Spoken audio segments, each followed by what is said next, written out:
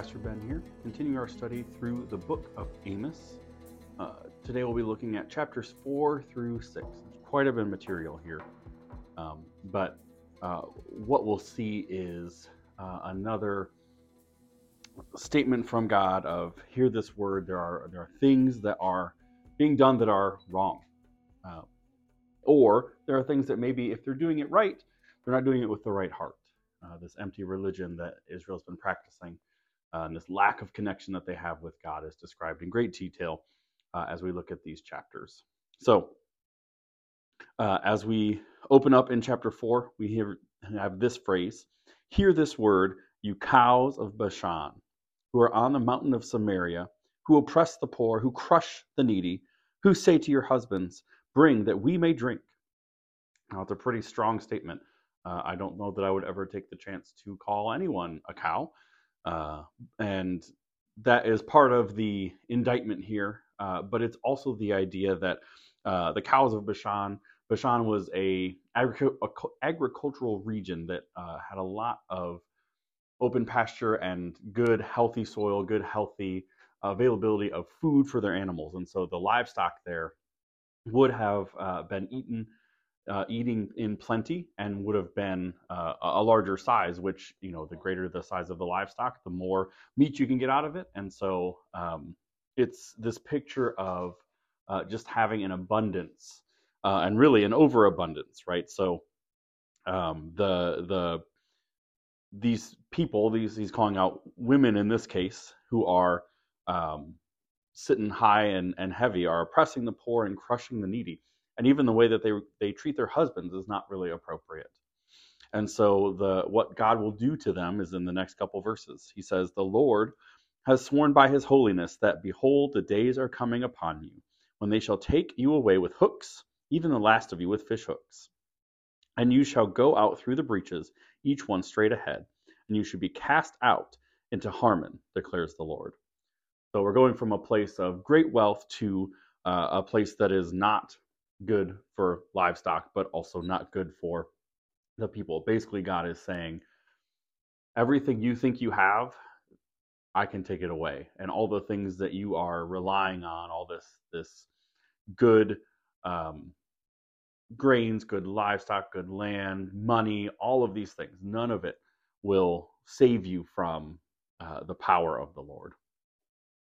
And so then we see a kind of sarcastic response back to the nation as a whole. The northern nation of Israel, he says, come to Bethel and transgress, to Gilgal and multiply transgression. Bring your sacrifices every morning, your tithes every 3 days.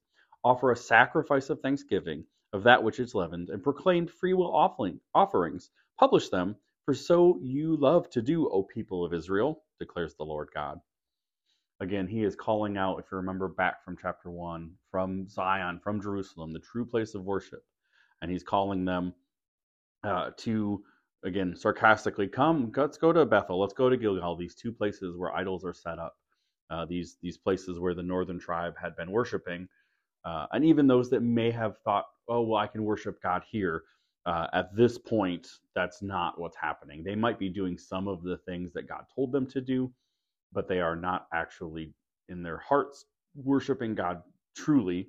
And some of them are just completely not worshiping God at all. And so we see in these next 6 verses, there's a list of different things that God has done up to this point in order that the people would return to him. And we'll see this tragic phrase at the end of each of these that we see here at the end of verse 6. I gave you cleanness of teeth in all your cities and lack of bread in all your places, yet you did not return to me, declares the Lord. Right? That phrase has a twinge of sadness in it. This idea of cleanness of teeth, our modern days, we go, oh, I would love to have clean teeth. What it means is their teeth are clean because they're not eating anything, right? The lack of bread. Then the next thing God did, verse 7, I also withheld the rain from you when there were yet 3 months to the harvest. I would send rain to one city and send no rain on another city. One field would have rain, and the field on which it did not rain would wither. So 2 or 3 cities would wander to another city to drink water and would not be satisfied. Yet you did not return to me, declares the Lord. Again, God is in control of everything. including the winds and the rains. We know that in the New Testament, though they obey the voice of Jesus, but we see it here also in the Old Testament that God is in control of whether or not the crops will be able to flourish. Verse 9, I struck you with blight and mildew, your many gardens and your vineyards, your fig trees and your olive trees, the locust devoured, yet you did not return to me. Maybe a slight picture back to the locust swarm that we read about in Joel. But again, definitely God is using these natural things to send a message to his people. Please stop doing what you're doing. Consider your actions, consider your relationship with me, and turn back. But they're not hearing it. And so he continues, verse 10, I sent among you a pestilence after the manner of Egypt. I killed your young men with the sword and carried away your horses. And I made the stench of your camp go up in your nostrils, yet you did not return to me, declares the Lord. So now he's hearkening back to the time where the Israelites were oppressed in Egypt and saying, I had to bring you as low as when you were like that. Before I saved you, before I rescued you out of that land, I set you up in a situation that you'd go back into that in hopes that in experiencing that old sin and that old feeling, you would come back. And here they are, yet you did not return. And so he sets up one more historical situation. I overthrew some of you, verse 11, as when God overthrew Sodom and Gomorrah. And you were as a brand plucked out of the burning. Yet you did not return to me, declares the Lord. Again, the original hearers would know the story of Sodom and Gomorrah, again, going even deeper back into Israeli history and also into a place of what Lot and his daughters thought probably was the destruction of the earth because of how bad the destruction that was happening, which explains why they did what they did if you read that account in Genesis. But again, it's just getting worse and worse and worse. And instead of people seeing that they're at rock bottom and returning to God, they just allow that rock bottom to keep hitting further and further down. And so we see this final statement in the end of chapter 4 in verse 12. Therefore, thus I will do to you, O Israel, because I will do this to you. Prepare to meet your God, O Israel. And he describes himself. For behold, he who forms the mountains and creates the wind, and declares to man what is his thought, who makes the morning darkness and treads on the height of the earth. The Lord, the God of hosts, is his name. So again, being set up to prepare to meet their God, we'll see in a few chapters the idea of God being present in the midst of all of this. Because of how far away the Israelites have gotten, the idea of meeting their God is not a happy thought, right? And God's reminding them of his power and just who he is, that he's not just some name or some tradition that was passed down, but that he is truly the creator of the universe. And so chapter 5, as we get into it, really splits up. Chapter 5 and chapter 6 work together. The first half of chapter 5 is a lamentation. And there's a form in here where we're going to see a lament, and then we'll see a list of some kind of sin. And then there's a call to repentance inside of here as well. And we'll see those layered in throughout the first half of chapter 5. And so it says in verse 1, hear this word, once again, harkening back to chapter 4 and even chapter 3. Hear this word that I take up over you in lamentation, O house of Israel. Fallen, no more to rise, is the virgin Israel, forsaken on her land with none to raise her up. For thus says the Lord God, the city that went out 1,000 shall have 100 left, and that which went out 100 shall have 10 left to the house of Israel. So this picture of the fallen virgin Israel, a girl in her prime ready to start life and do all of the things and look forward to all of these things, is fallen on her land with none to help her up. That's the word imagery here. And the idea that the destruction will be great. 1,000 shall go down to 100. 100 will go down to 10, right? There's just not going to be many people left. And we know that is eventually pointing to the Assyrian invasion that's coming to the northern kingdom. And so then we see a call to repent. Verse 4. For thus says the Lord to the house of Israel, seek me and live, but do not seek Bethel, and do not enter into Gilgal, or cross over into Beersheba. For Gilgal shall surely go into exile, and Bethel shall come to nothing. Seek the Lord and live, lest he break out like fire in the house of Joseph, and devour it with none to quench it for Bethel. O you who turn down justice to wormwood, and cast down righteousness to the earth. We see two statements of pleading. Seek me and live. Seek me and live. Don't go to these places of false worship. Don't go the way that you have been going, turning away from justice, casting down righteousness. Again, the oppression, the social oppression that we've seen pointed out in earlier chapters. And then we have this interesting picture here in the middle at verse 8. He who made the Pleiades and Orion, who turns deep darkness into the morning and darkens the day into night, who calls for the waters of the sea and pours them out on the surface of the earth. The Lord is his name. Who makes destruction flash forth against the strong, so that destruction comes upon the fortress. Again, God describing himself. And as he's talking about these constellations, part of the implication here is the idea that the worship of false gods, some of them had to do with these different stars and these different signs. And we'll see it mentioned in just a little bit later, the idea of these star gods that the Israelites have turned to. But God is setting up here, hey, I'm the one who created the stars. It's not the other way around. Stars didn't create gods, and stars aren't gods. I am God. And then he describes them again in their sin. Verse 10. They hate him who reproves in the gate, and they abhor him who speaks the truth. Therefore, because you trample on the poor and you exact taxes of grain from him, you have built houses of hewn stone, but you shall not dwell in them. You have planted pleasant vineyards, but you shall not drink their wine. For I know how many are your transgressions, and how great are your sins. You who afflict the righteous, who take a bribe and turn aside the needy in the gate. Therefore he who is prudent will keep silent in such a time, for it is an evil time. So again, just the complete disregard for fellow man and for God being described here. Some of these things, again, set up earlier, but this overtaxing, this taking of things, the rich taking from the poor already don't have enough, that's why they're poor, but then to take even what little they have is just a disgusting way of treating their own people. And so we see another call, again, this kind of sandwich of this lament. Seek good and not evil that you may live, so that the Lord, the God of hosts, will be with you as you have said. Hate evil and love good, and establish justice in the gate. It may be that the Lord, the God of hosts, will be gracious to the remnant of Joseph. But unfortunately, this lament ends with this statement, knowing that God has called for his people to return, and they continue not to return to him. Knowing that he wants them to seek them so that they can truly live, but they are still seeking all the empty clamors of the world. So verse 16 says, Therefore, thus says the Lord, the God of hosts, the Lord, in all the squares there shall be wailing, and in all the streets they shall say, Alas, alas.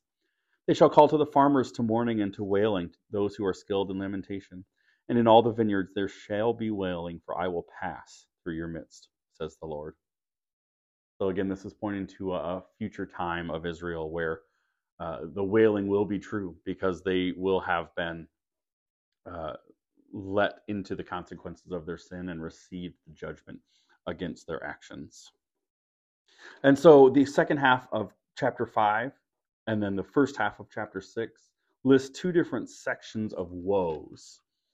Okay? Verse 18 starts our first woe that, again, will describe the emptiness of the religion of the people. So listen to the word of the Lord here. Woe to you who desire the day of the Lord. Why would you have the day of the Lord? Again, the people thinking, oh, the day of the Lord is when he comes to return and restore. And that is one half of the coin, but the other half is the destruction and wrath.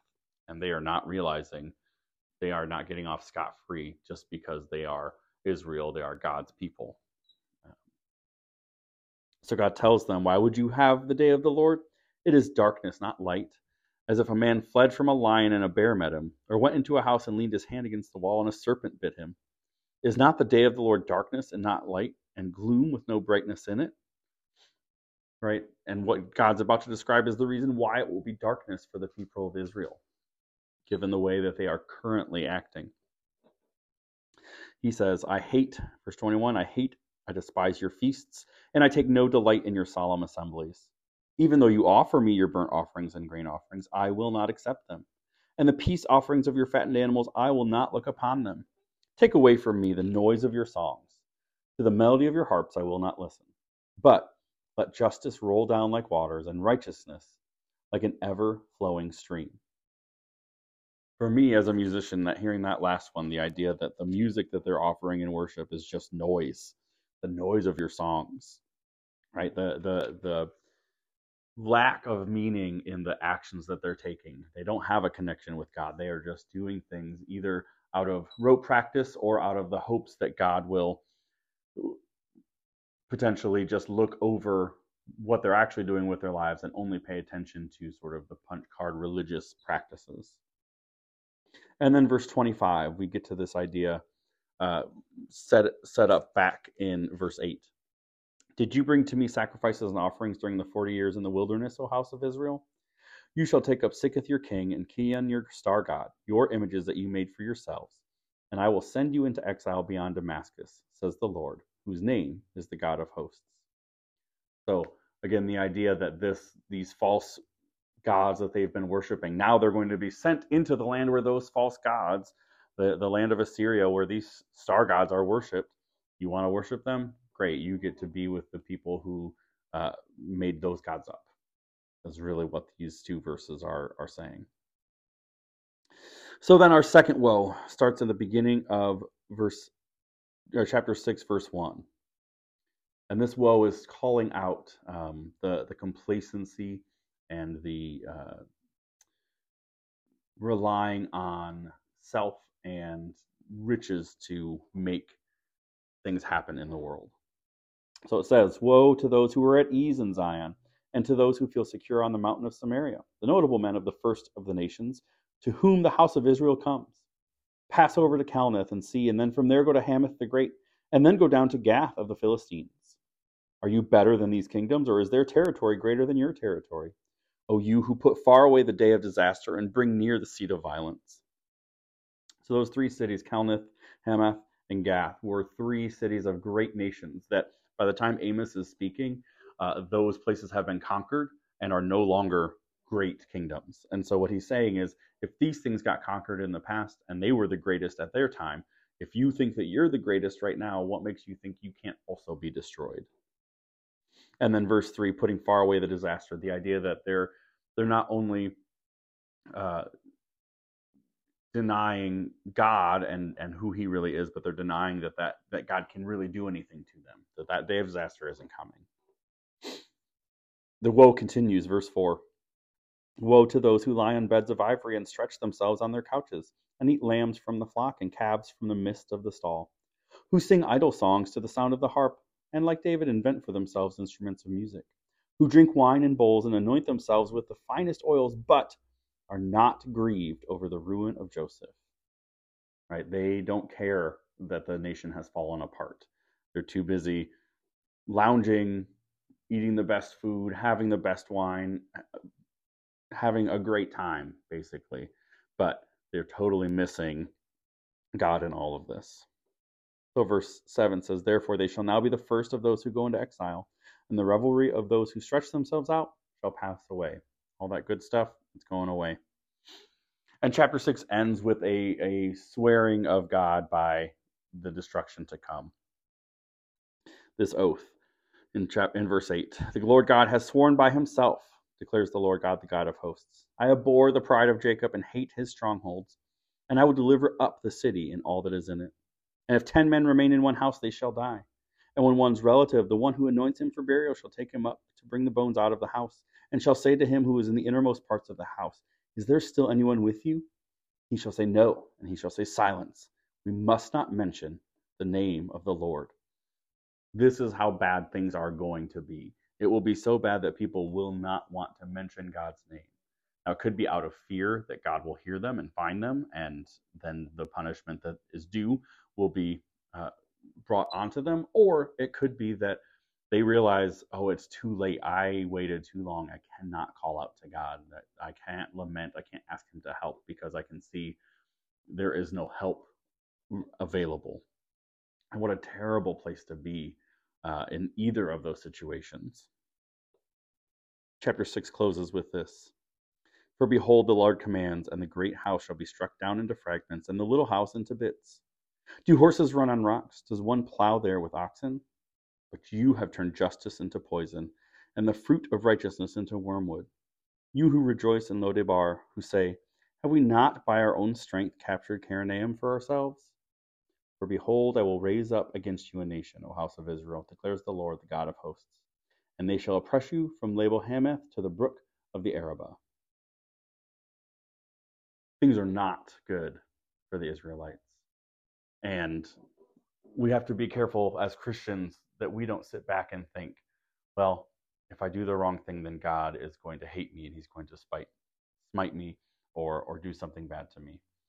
There are consequences for our sins, certainly. But if we have believed in Jesus, we know that that ultimate wrath has already been poured out on him. And passages like this help us to really consider the depth of what Jesus took on the cross and just how grateful that should make us and help us to want to pursue obedience, not because we feel obligated to, but that obedience comes in the context of grace, that God was so gracious in sending Jesus that we want to obey him.